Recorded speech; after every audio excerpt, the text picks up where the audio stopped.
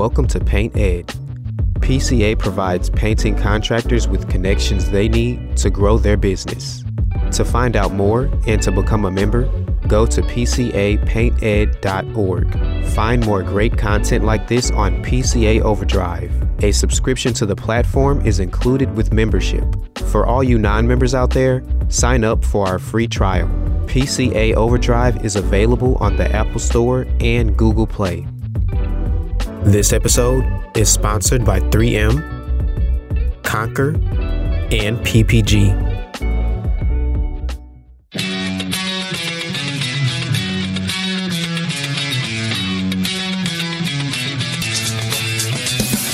Welcome to the Painter Marketing Mastermind Podcast, a show created to help painting company owners build a thriving painting business that does well over $1 million in annual revenue. I'm your host, Brandon Pierpont, founder of Painter Marketing Pros and creator of the popular PCA educational series, Learn, Do, Grow, Marketing for Painters. In each episode, I'll be sharing proven tips, strategies, and processes from leading experts in the industry on how they found success in their painting business. We will be interviewing owners of the most successful painting companies in North America and learning from their experiences. On this episode of the Painter Marketing Mastermind Podcast, we host guest Chad Jeffries. Chad is the co-owner of Brick City Painting and Drywall, a residential and commercial painting company based in Mexico, Missouri that does over $3 million in annual revenue. In this episode, Chad discusses his journey from subcontractor to co-owner of his business and all of the mental transitions that forced him to make. A staunch believer in the power of emotional intelligence, Chad runs masterclasses with his team to improve their culture, communication, and overall morale.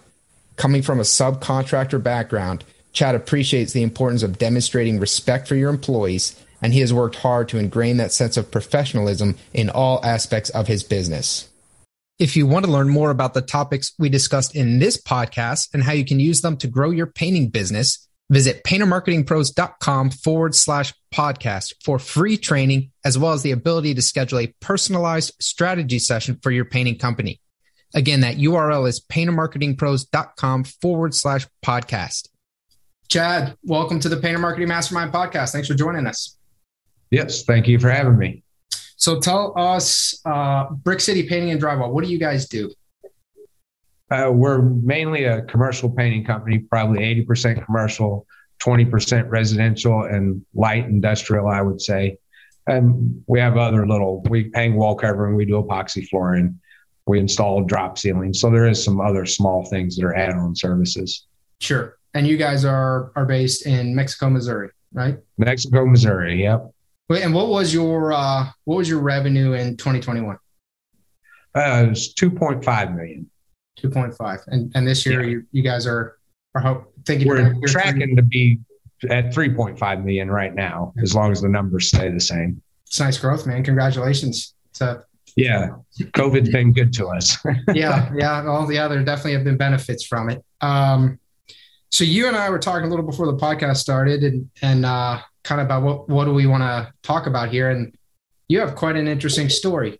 So talk to me about your relationship. Are you the owner of Brick City Painting and Drywall? Kind of walk me through the history here. Sure. Yeah. I have a partner, Sam Robinette, and he runs a residential construction business. He mainly builds high-end residential homes. So that's kind of how we got introduced. I was hired on as a sub in the beginning, a subcontractor doing painting for them. The painters he had working for him kept pushing to try and hire me. And eventually it worked into that. My son is actually a patient at Shriners. And so he has a prosthetic leg, and I couldn't get any health insurance for him nowhere. If you're on a group plan, you can. So I came here and started working. And within a year, he bought half of my business, which was a carpet cleaning / painting business. And I bought half of Brick City. So that way we were both invested, we both had the same interest in it. So, and it's worked out great. We still are doing the restoration work as far as carpet cleaning goes also. So when was this? What year did you guys do that? That would have been 10 years ago. 10 when years the final transition, in 2012. I got an 11-year relationship, but the first year I was an employee subcontractor. And then after the first year is when I bought in. So Sam he was running a construction company, and then he kind of spun this off, or how did that work? Basically just had a couple guys working for him that would paint the houses he's building. And it became a problem at a certain point. Those guys didn't have anything to do in between jobs. So we had painters helping pour concrete or whatever, and that's not very profitable. So it was decided that he would make another company, we called it Brick City Painting, but left it up to those painters to basically market it, get the business going. And, that's when I came in and as an employee then. But when my manager was let go, I took over. And then from there, once Sam seen how I operate, he quickly wanted to, let's swap businesses, basically. There was no money exchanging hands. He took half of my business, I took half of his. And Man, like I said, we're still doing the restoration work. So, yeah, what a unique story. So you were working as a subcontractor to a business that wasn't really even a painting business. It was a construction company. He realized that he needed to create a painting business. You then came on as an employee. You then did a good job and got promoted. And then he then took notice of how good you were and actually swapped half businesses with you. Yep. That's pretty much it. It was the best thing either of us could have done. It worked out great. Even though it sounds kind of crazy, the model. There are a few steps there. It's a bit of a journey. Yeah, it is. But it was a great journey. I'll say that. And I'm still on a journey today. Yeah. Well, good for you guys, man. Yeah, you've built this up to something really sizable now, looking at some impressive growth that you're expecting throughout 2022. So talk to me. You said he kind of left it up to you guys, I guess, how you're going to market and grow the business, the painting business. How'd you do that? Yeah. In the beginning for me, it was, there wasn't really a marketing budget, this and that. And we were residential painters. So it was kind of boots on the ground. Some of the guys thought I was crazy, but I had yard signs everywhere. And we had a trailer. They thought that was crazy? Yard signs? Yeah, they thought I was just, because I would put them out everywhere. I mean, I would leave it there until the city called me and made me move it. Oh, you'd go put it in people's yards that you didn't have? No, jobs we were at. Okay, all right. There was 20 jobs there. Thought you were running around neighborhoods popping these signs in people's yards. Okay. And we own several properties throughout the town we live in. So we would take our job site trailer and set it outside of properties that were in high visibility areas. Sure. We're not working there. It was just for a moving billboard, basically. Yeah. So that was how we first started marketing. And as they would say, boots on the ground. And I still kind of do it that way, as I'm a big relationship person. Gotcha. So most of the contractors I deal with, we have a ongoing relationship. Yep. Yeah, that grassroots marketing, especially when you start out, kind of using low cost tactics, but using your head, like putting a trailer in a high visibility area where you can leave it. That genius. We've got a ton of calls from that. And then from our carpet cleaning stuff, we learned another technique where if you're at somebody's house painting, they call it 5 around. You go to each neighbor in the 3 houses across the street and leave flyers behind saying, hey, your neighbor just got painted, call us today. And that you would gain business that way. But it didn't take long. We went from 3 people to 20 people. It was a matter of about 3 years. Yeah. And residential. So it worked, but there was a lot of time put in it, but that's what it takes. When you don't have a big budget, you use a lot of your time. Yep. Yeah. You're going to either pay with time or money, but you're going to pay somehow to build that business. Or you're going to pay with neither, and then you're going to really pay with time because it's just going to take you a lot longer to build a business. If you just referrals, just repeat, that kind of stuff. Yeah. Yeah. We love referrals, but I'm big on pushing out and trying to find new ways. We've tried several marketing things that didn't work too. Yeah. So direct mailing, things like that. Yeah. Yeah. Those can work, but they can be tricky. So you started really residential, but now you guys are 80% commercial. How did that transition happen? That was a long journey also. and it was several steps. There was no just going from paint Mrs. Jones. Right now we're in several houses, several businesses where $250,000 paint job, 150. Before it was $1,000 to $5,000. So the path to that for us, we started out in just houses, of course. Then we went to like small mall jobs, McDonald's, things like that. They were small, so you could still contain it. And we slowly went up to what I would call mid-size ones. And now we're in large commercial, but we had to get banks involved so that we have money behind us. There's a lot of steps involved in that. If not, I think you could go too fast and it'd be a bad thing.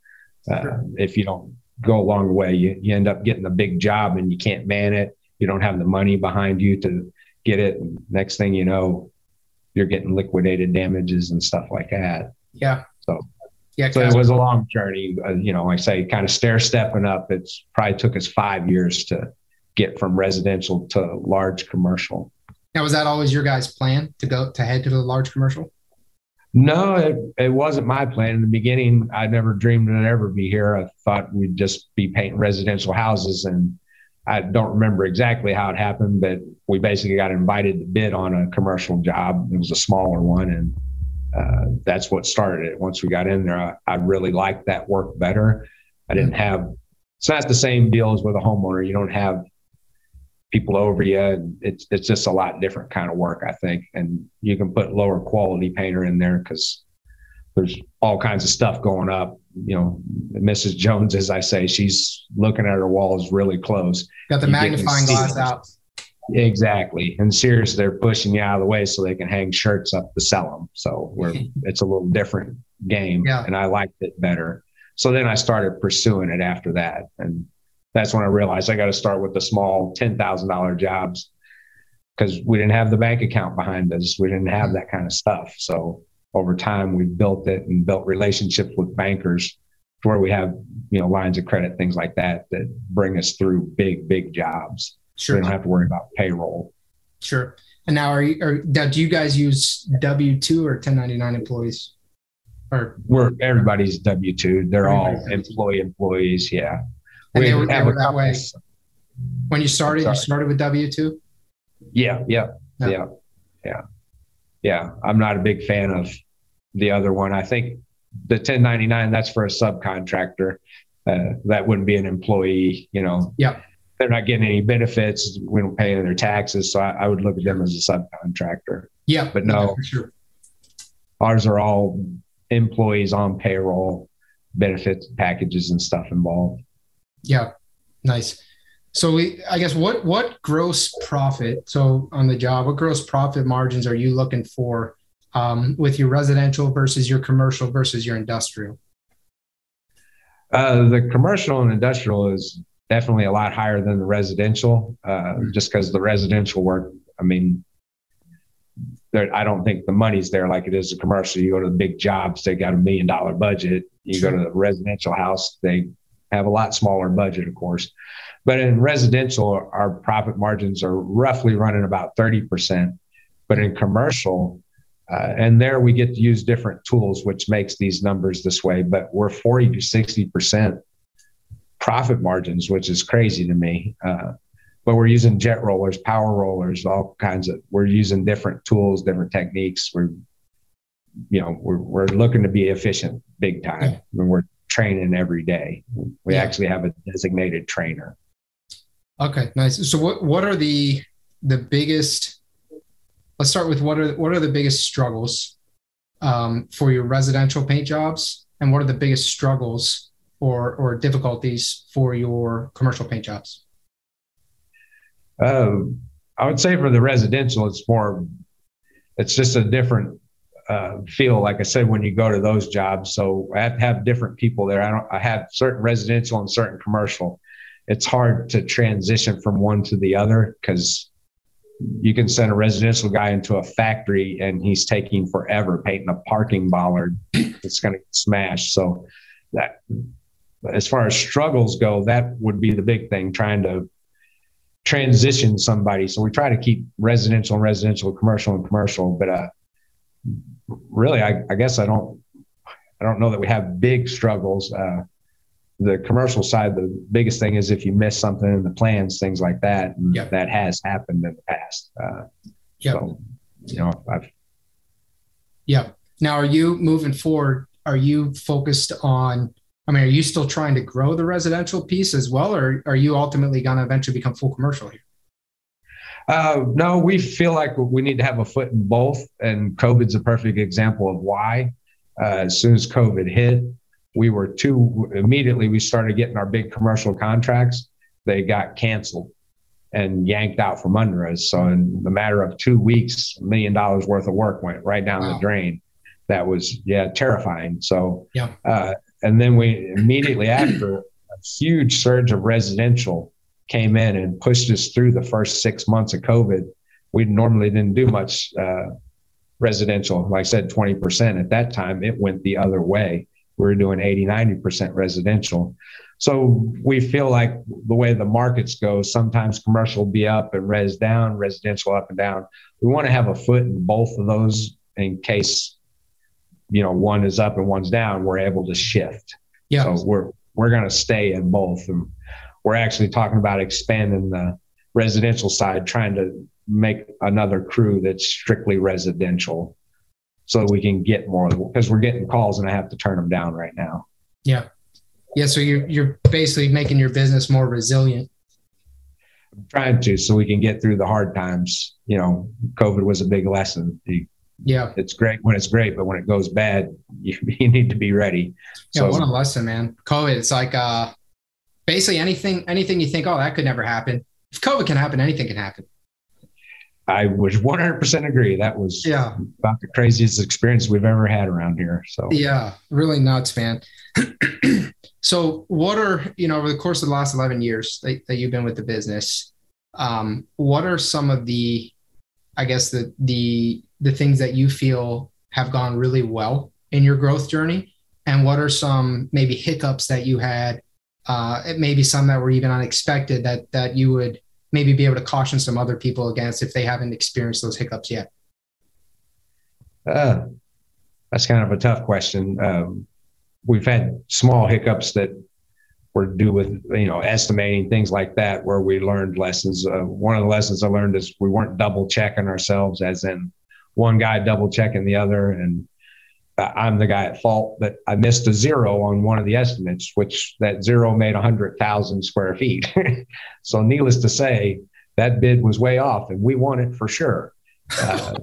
When we realized we won it and realized what happened, I disqualified myself, but it cost me $7,000 to get out of the estimate for a bid bond or performance bond. So that was a lesson. That lesson was learned. Yeah. So now we double check numbers. And once one guy does it, we hand it over to the next guy. He does the same math and kind of double check stuff. But as far as big, hiccups like that, the biggest thing I'd say we had is in the beginning was employee retention. We were hiring just people and it didn't work out. We had low quality people. They were causing a lot of problems. And now we've shifted that to, we don't care if you're a painter or not. We're hiring on the quality of the person and training going forward. And that's been, that's been the game changer for us 100%. Fighting a 30-year painter telling you that you're wrong and this and that, it just, there's no time for that. So we're noticing the young guys, we can mold them the way we want instead of going back and forth. So we've took training very seriously and put a big training program in here.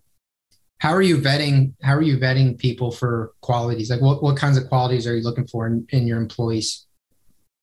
More of their morals and ethics than anything. So when we interview them, we're just looking for, like, I'm calling it just good people.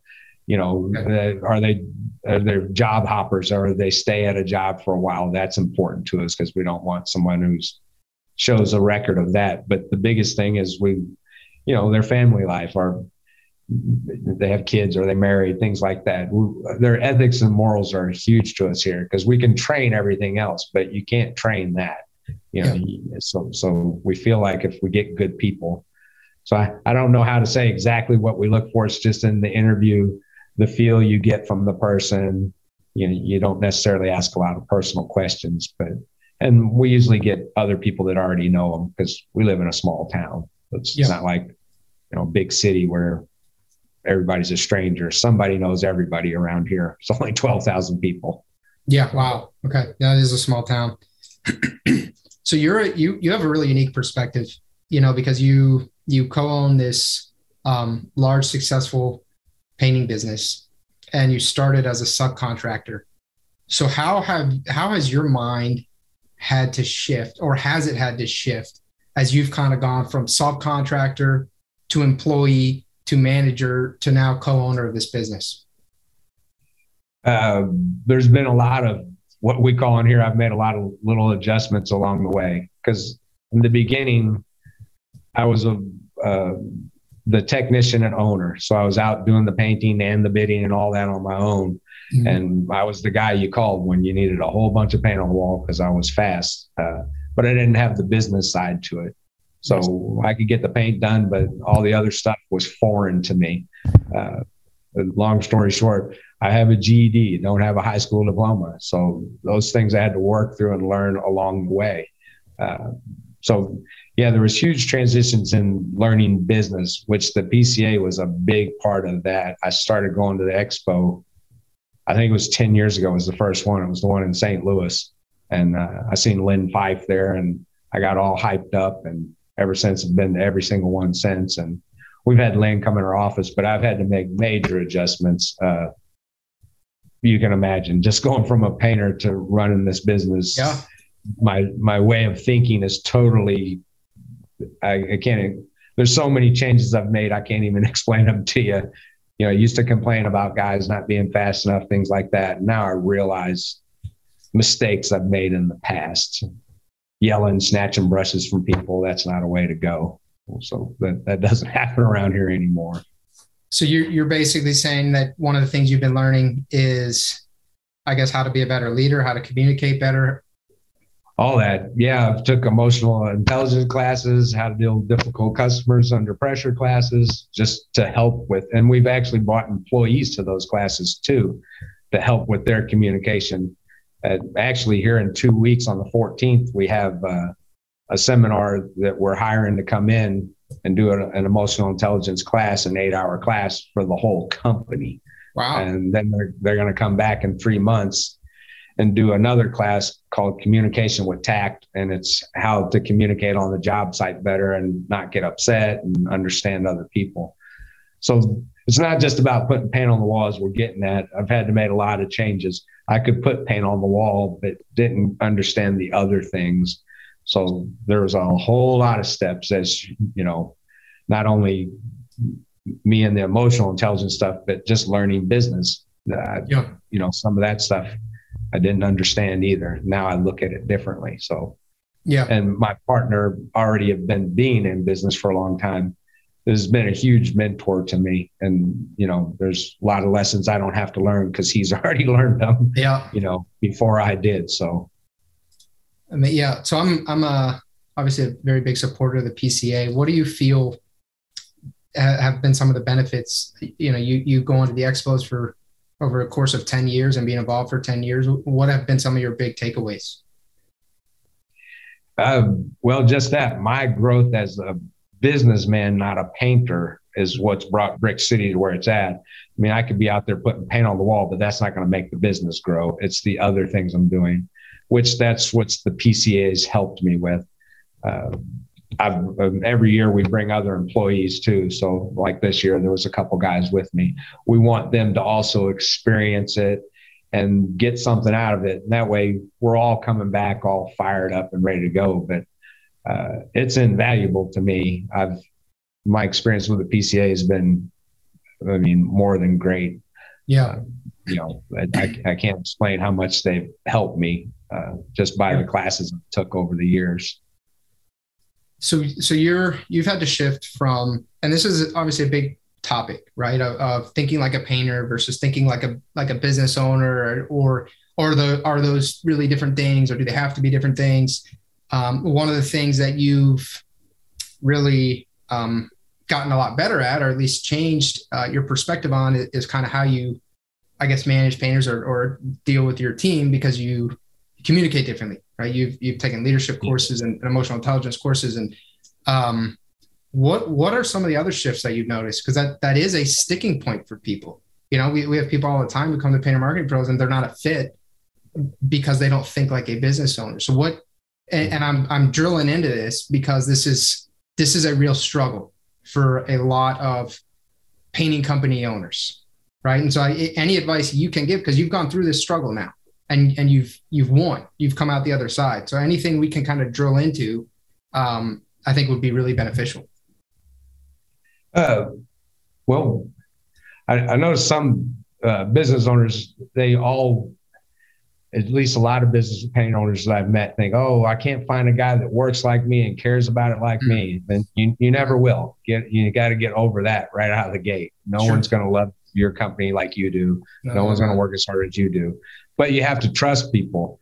And you have to, I have a saying, you got to sometimes let people fail so they can succeed. So let them, actually fail. Then you can go back to them and work through what went wrong and how to go forward. We don't talk down to anybody. I think that's huge, the way you communicate to everybody, even your body language. Well, your body language is more than your words, but you don't want to upset all employees. You're not going to get anywhere there. And I notice a lot of other bosses. I've been out with Sherwin-Williams on excursions where there's 20 of us there and other owners, and it blows my mind. They come up and they're like, oh yeah, this guy's lazy, and they just cuss them out. And the way they talk to their employees, I'm like, think about it. And if you worked for you, would you work hard? Yeah. No, you're not motivating people here with that. No. So we have, we try to give bonuses for people that are going above and beyond. There's our pay scale is definitely up there. All of our benefits are just like union. So there's vacation, this, that, the whole 9 yards, and we actually pay mileage for guys to drive to work and back. We give them windshield time one way. So those things are keeping employee retention, but also showing respect for them. And that's something in the past that as a painter, I never would have wrapped my head around, hey, we need to pay these guys gas and this, and that, get to work. Instead, you might be like, oh, forget that. They don't deserve. Well, they're going to quit and you're not going to have anybody. So you got to get past those feelings. And I think that's where the emotional intelligence helped me out. Realize sometimes when your emotions are bubbling up, push them back down, because they're not going to do nothing but hurt you, buddy. And that's true. When you're emotionally wound up, you make bad decisions, I feel like. Yeah. So now that you guys have grown considerably and are on track to probably do $3.5 million this year, how are you getting the majority of your business, both in terms of residential and commercial? The commercial, residential, it's from referrals and just the local people see us around.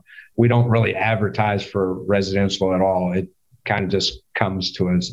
Sure. The commercial, we're in all kinds of the, I want to call them, the websites like Blue Book, okay. You know what I mean? There's Grade Beam. We're getting invitations that way. The biggest and the best way that I like is our local big contractors. I'm a big relationship guy. So I'll show up at their office, try and talk to them, this and that, and gain a relationship. Once they end up hiring me, they generally stay with us because we're handling stuff on a professional level, different than other painters. I don't know, it blows my mind sometimes. It seems like all these guys could be successful. They just need to change their practices. The weird conversations, the messed up billing, the unprofessionalism. You can just hold yourself together and do what you say you're going to do. Well, really, there's a lot of guys that can't, though. You just hold yourself together. Yeah, we see them get emotional and wound up, and they're yelling at the guy that's paying them. I'm like, I can't understand that. Yeah. So I feel like if they didn't do that, they would get to the next job, but they can't keep themselves together. That GC does not want to work with them anymore. Sure. So for me, they call me if there's a problem. I'm big on finding the solution, not an excuse, not another reason why we can't fix it. we're not even going to talk about that. We're going to talk about how we're going to fix it and move forward. So most of the guys that we work for, they love that about me because I'm a problem solver. Sure. You get what I'm saying? We're not just going to set it by and let someone else figure it out. I'm going to actively be after it. Yeah. I mean, you're kind of cleaning up for them. They're busy. So if you can make their life easier, then why wouldn't they hire you? Especially if some of these other guys are acting the way that they are. Yeah. Sometimes price comes in, but that's how I can overcome the price points on them. They look and they're like, oh, well, we remember these guys. They were difficult to work with. Brick City's not. It's worth the extra money. Let's call them because we won't have the headaches. And we're right now cleaning up jobs for other paint companies that aren't finishing their jobs. So the GCs are calling me, can you help us out? And I'm going and doing it.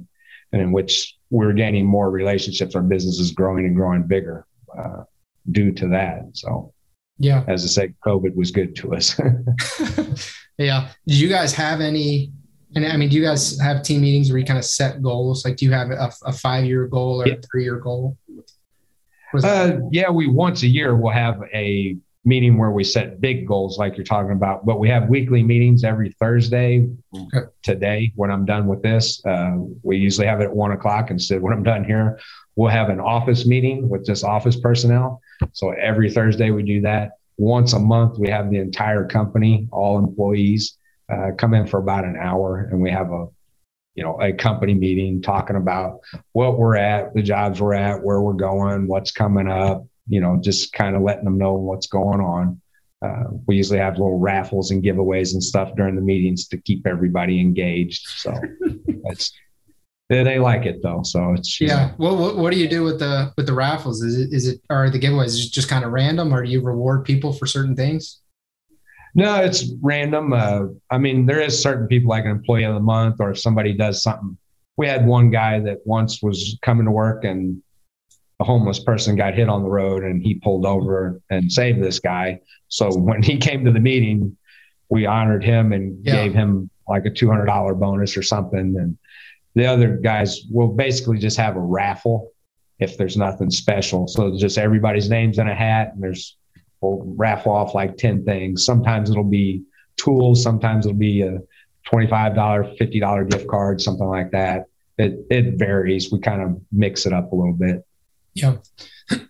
So COVID obviously, was unexpected and changed some things, but looking forward, let's say the next 5, 10, 15 years, how do you see the painting industry changing, or do you see it not really changing?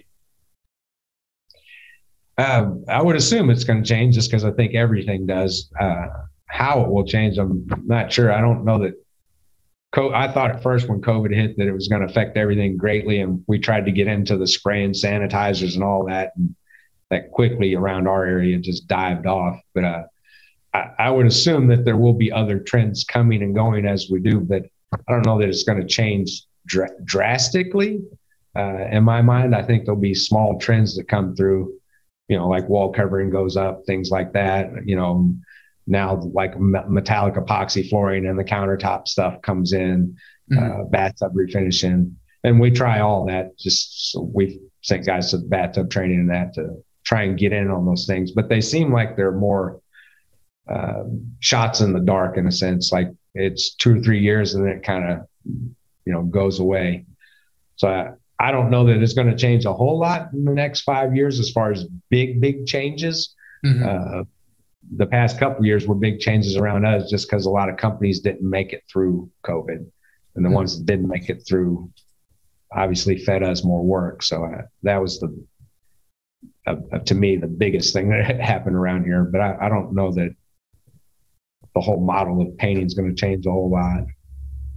Do you think that the labor shortage is real? I would say it's not real in one sense. And I guess it all depends on how you look at it. If you're trying to find some experienced painters just to come in and go on, that's why we changed our hiring model. It doesn't seem like a very realistic model. There's plenty of people out there that want jobs. They're just not painters. So you can get over that. Then for basically in the past 2 weeks, I think I've hired 5 people. and I have another interview tomorrow. Holy cow. None of them were. Excuse me? That's a pretty strong hiring cadence you're on right now. Yeah. Well, we're trying to gear up for the season. It's already started, and we need to build up the crew. So we need to start now. But yeah, I don't think there's necessarily a shortage of people. It's just, I really believe that people are being too picky, and that's why we switched to hiring the quality of person and training them. I'm not going to find a 20-year painter that's ready to leave his job and come to me. They're just not out there. So once again, we've found hiring just non-painters. We have one guy who he gets a buddy, and that guy's his for 2 months. Then he switches to another guy. So he just is constantly training. And we actually set up a training room in our shop. Every new employee goes in there on the first day, and they paint wall, ceiling, trim, everything's timed out. And there's a trainer with them showing them the way we do things. So that's been our combat to the so-called labor shortage. Like I said, I don't think it's a shortage. I think it's just a mindset that there's no painters out there wanting to be hired, but there's other people that want jobs. So your town is 12,000 people. Is that what you said? Yeah. What's your addressable market, like your total addressable market with depending on your radius for residential?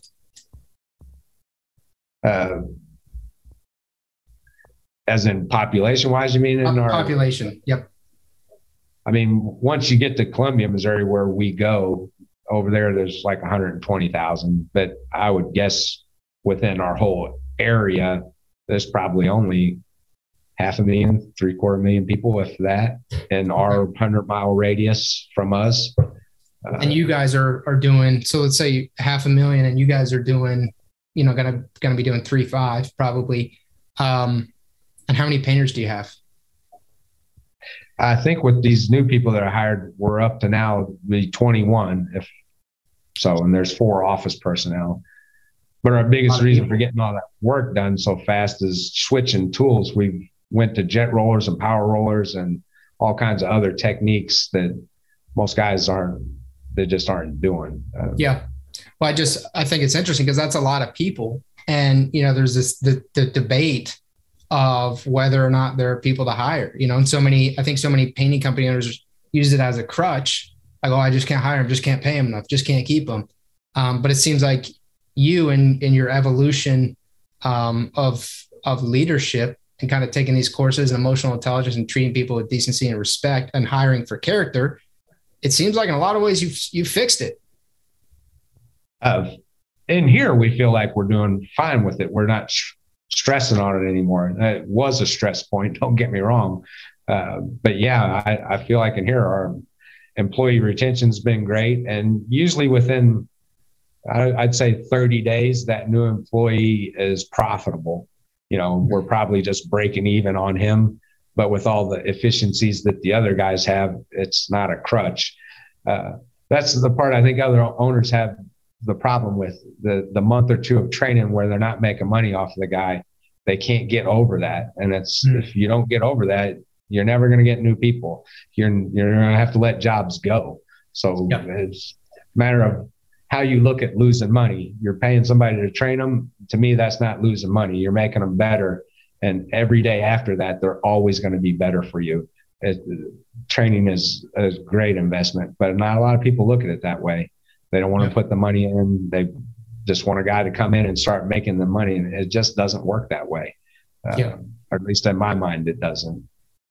Yeah, no, except in the fact that there will be an on-ramp period, an onboard period, and you're going to pay for that. And acknowledging the fact that they are not going to come on and care as much as you do. And they never will.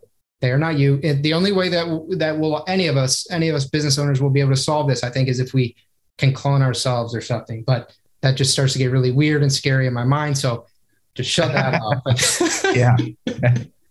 But I guess you can do like my partner did. Hey, you want to buy into half of them? That's why. You do that. Once you become part of it, then, you're, what I mean? You don't want to shoot holes in your own boat. So sure. But can't bring all the employees on as owners though.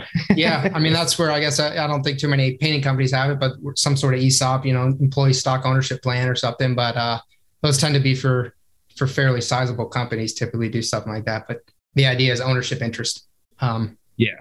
Yeah, in the business.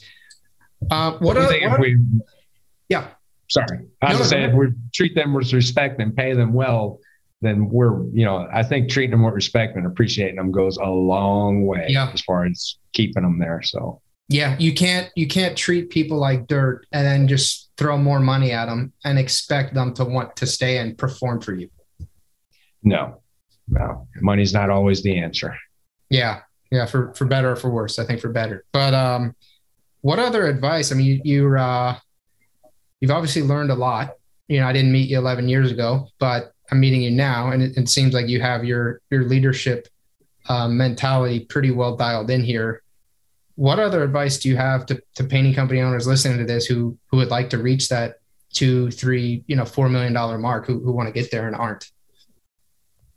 I would say don't rush it, first of all. But the biggest thing is that, to me, that person has to make changes within themselves. That's what I had to do to grow. I mean, you can't expect people to follow you if you're not even sure where you're going. So there was, I had to make changes within myself. So when we hired Lynn Fife to come in as a business consultant, we brought him into the office first. And he made us be better in here before I went down there to the shop and got with the guys. In other words, I felt like I had to improve myself as. But you're not the problem. It's those guys, it's those lazy bums. But I hear you. We can look at it that way, but I know that a lot of times I was the problem. I can look back now. I know I can look back now and see things that I've done in the past, though. That's like, why would you do that? That's crazy. Yeah. At the time, I didn't see it, though. It seemed just plain as day. And I can't give you an example, but I'm sure you know what I mean. Now it's simple to see the mistakes I've made. But there's a lot of growth for us. I suggest not trying to go too fast, because you can get hung up, like I was saying, where the money flow isn't there. Sure. That's a huge thing, too. The cash flow isn't there. You need to get a relationship with a banker sooner than later. Sure. And a lot of people have a problem with that. Some people have a problem with owing bank money. I got over that a long time ago. That's just part of being in business. You're going to be in the bank's pocket, in my mind. Would you recommend people consider hiring a coach, someone who can expose their weak spots to them? I would. And I would say be prepared, though, because it's a humbling moment. We all think that we're the best and this and that. And then when someone else comes in who's a specialist, they quickly are like, oh, yeah. And they're pointing out stuff. And you're like, oh, my gosh, I didn't realize that this was this bad. And it's kind of overwhelming. When he left our office, we had over a year's worth of work to do before we could even bring him back, just in the office, estimating, stuff like that, just systems that they were working, but they were semi-broke. They weren't, you know what I mean? Now we fine-tuned a lot of our stuff. Sure. So our offices, it's a lot easier. Let's put it that way. You getting into doing certified payroll and all that stuff, it can get complicated with these big jobs. Yeah. So be willing to set your pride aside and take that feedback and implement it, no matter how painful it may be. Yeah. If you can, and I don't know, if you can show the improvements you need, you can't expect other people to do it. I mean, if you're not willing to better yourself and take training and admit your faults, how can you expect your employees to? It doesn't seem realistic. And what a great way to get buy-in too from your employees, right? You showing you're doing it first. You're acknowledging you have things that need to improve and you're working hard to improve them. That's a great way to get buy-in, I would assume. Yeah, well, they all noticed it. The people that have been with me for a while, they even joke about it. They're like, yeah, you're not this. There's been a joke like to new guys that get hired here. They're like, you guys are lucky. You get the new Chads. You don't know the old guy, because I was a different person. Yeah, it was a massive improvement. 10 years ago, I was working in the field with people. So I was the guy snatching the brush out of your hand, and it just doesn't make any sense. But at the time, it made sense to me. So there's been some huge growth in that. Yeah. Well, Chad, congratulations, man, on not only your business success, but your personal growth. It's a beautiful story, and I appreciate you sharing it with us. Sure. Yeah. No, once again, thank you for having me. I appreciate it. Yeah. Do you have anything else you want to say before we wrap this up? Not in particular. I would say for the people trying to go forward and grow their business that yes, the PCA is definitely a place that can help you become a better businessman. We're all already great painters, but the business side is the tricky side. And if not, hire a consultant. There's a bunch of them out there. You don't just got to go to the PCA. There's other places, but they have a lot of resources right there ready for you, meant for painters. So I would recommend. Chad, thank you. Thank you so much for your time, man. This was great. And congratulations again. Yeah, thank you. Like I say, I appreciate you having me on. Absolutely. If you want to learn more about the topics we discussed in this podcast and how you can use them to grow your painting business, visit paintermarketingpros.com/podcast for free training, as well as the ability to schedule a personalized strategy session for your painting company. Again, that URL is paintermarketingpros.com/podcast. Hey there, painting company owners. If you enjoyed today's episode, make sure you go ahead and hit that subscribe button. Give us your feedback. Let us know how we did.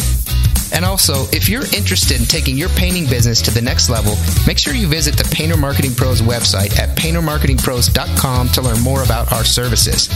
You can also reach out to me directly by emailing me at brandon@paintermarketingpros.com, and I can give you personalized advice on growing your painting business. Until next time, keep growing.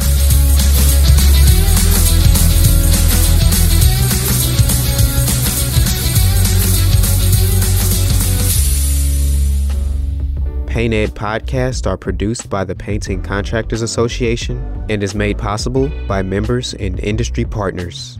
To find out more about upcoming education opportunities or for more information about joining PCA, visit pcapainted.org.